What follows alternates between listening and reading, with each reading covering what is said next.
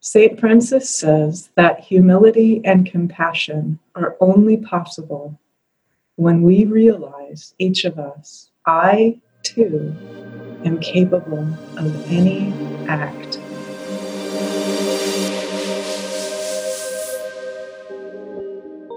And then humility and compassion arise. And then we are able to purify our hearts and our consciousness. And then we are able to fill ourselves with that divine love, with that pure, clear, sweet awakeness and awareness. From Baltimore, Maryland, this is the Awake Yoga Meditation Podcast. Each week, we share a part of a teaching from Swami Nityananda, recorded live at an Awake Yoga Meditation event. To attend a live meditation or to join our free e-yogi community, please visit awakeyogameditation.org.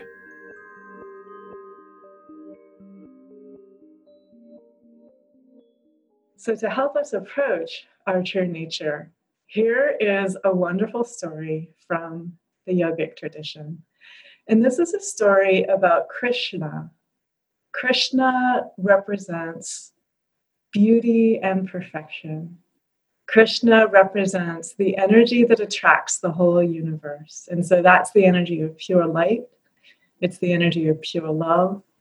It's the energy of pure wisdom, clarity that melts away the illusion of separateness, that allows us to see everything that we look upon is simply a reflection that is giving us information about where our own consciousness and energy are. So in this story about Krishna, Krishna defeats a venomous, poisonous snake. And the snake is named Kaliya. If you've heard the story before, I invite you to hear as if you are hearing for the first time.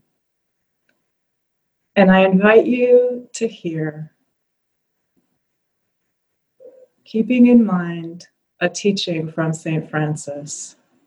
St. Francis says that humility and compassion are only possible when we realize, each of us, I, too, am capable of any act. And so, by extension, what St. Francis is saying is judgment is not possible the moment that we realize anything that I look upon, any behavior that I look upon, I'm not separate from that. I, too, am capable of that. And then humility and compassion arise. And then we are able to purify our hearts and our consciousness. And then we are able to fill ourselves with that divine love, with that pure, clear, sweet awakeness and awareness that allows each of us simply and naturally in our daily lives to be the mother of Christ and to be the Buddha nature, the awakeness, the aliveness that each of us is in truth and in reality forever.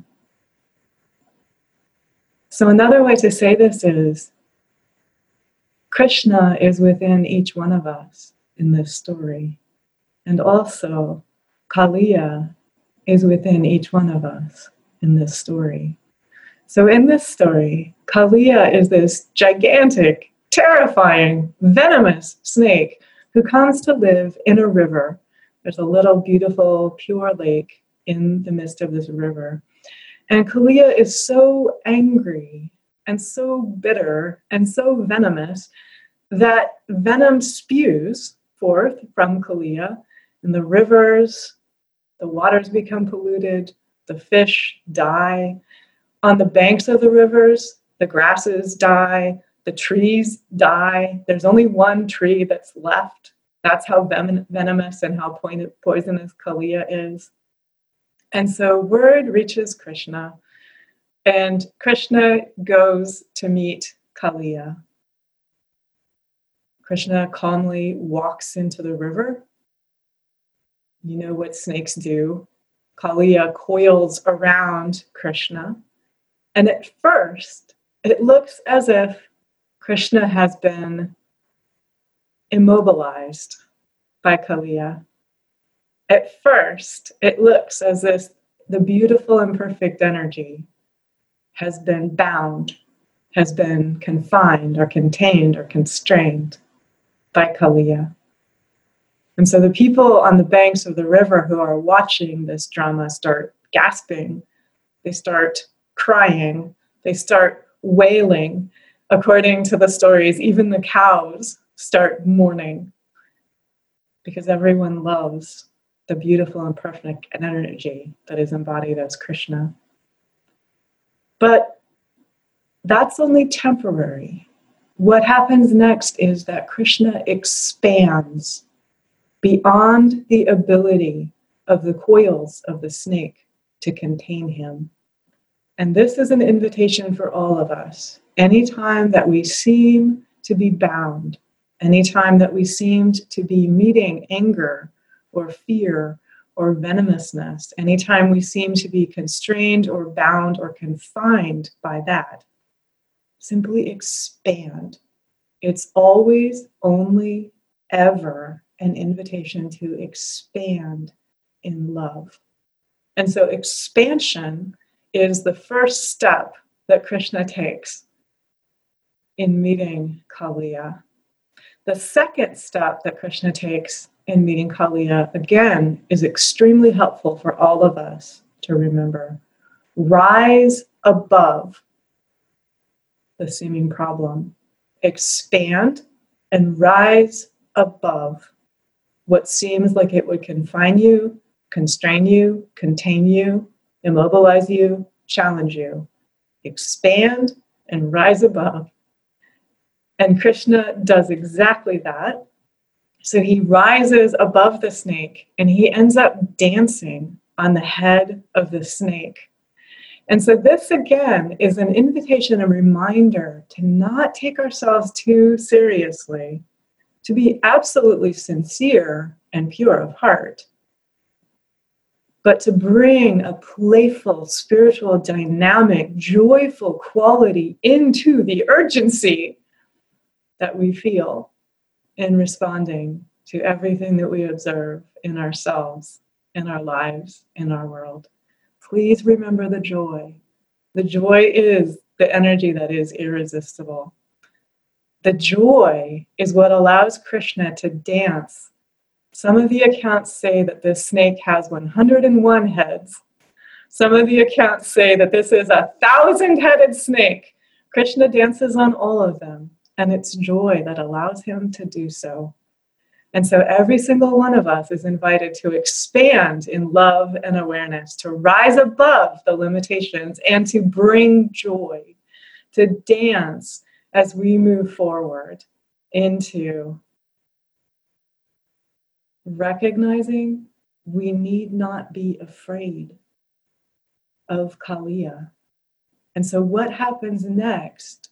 This is going to humanize Kaliya and help us all feel within each of us, potentially, as St. Francis is guiding all of us to realize, within each of us potentially is Kaliya as well as Krishna. So what happens next is Krishna keeps dancing with love, with joy, with delight on the 101 heads of the snake or on the 1,000 heads of the snake. And the snake becomes overwhelmed by that dance of joy. The dance of joy and the dance of love is stronger than the venom. It defeats the venom.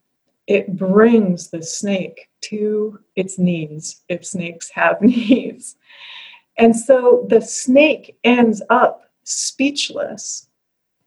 And the wives of the snake come and plead with Krishna on behalf of their husband. And they say, "You've defeated him, please, in your mercy, in your grace, spare his life. Please let him live. And inwardly, too, the snake has given himself to the divine. The snake has said, I surrender to the divine. I let go of my separateness. I let go of my anger. I let go of my venomousness. I give myself to the divine.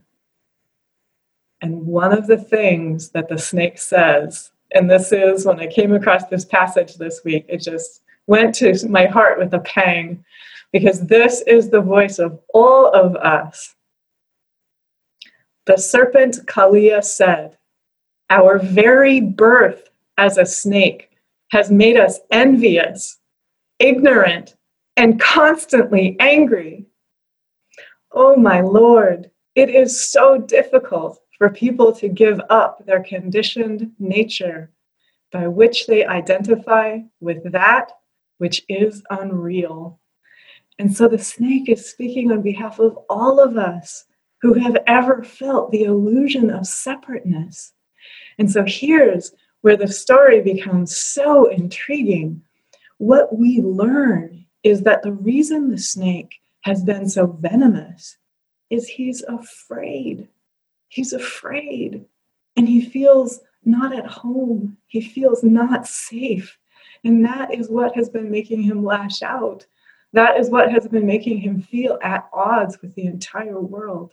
And so that is within each of us. That is the illusion of separateness, the illusion of sadness, the illusion of pain, and the illusion of fear, the illusion that we have been displaced from our home, from where it is safe. And so Krishna blesses Kaliya and says, because I danced upon your head, you now carry a mark of protection. It is safe for you to go back to your home. It is safe for you to be peaceful. It is safe for you to be non-venomous. And every one of us, this is a dialogue we are having within ourselves. Every one of us, we're turning to ourselves and we're saying, I am safe. I belong in this world. There is room for me in this world. I matter. I am valued. I am loved equally along with everyone else on the planet. And that in me, which feels envious, that in me which feels sad, that in me which feels fear, I can calm that. I can heal that from deep within.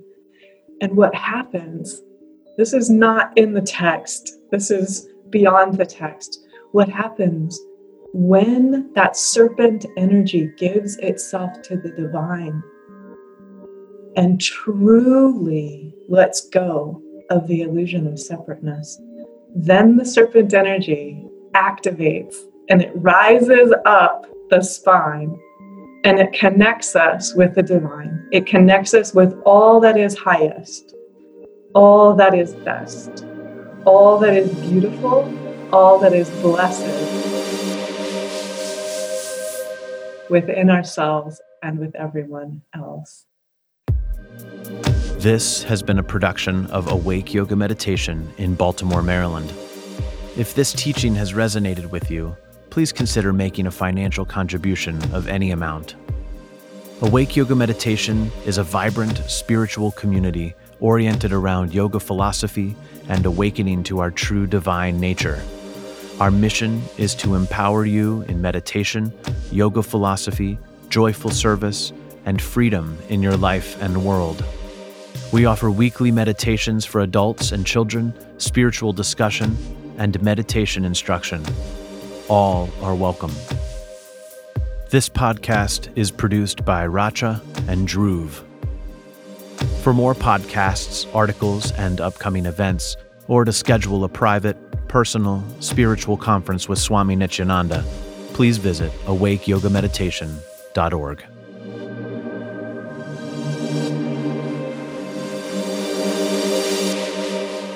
May absolute peace pervade the whole universe.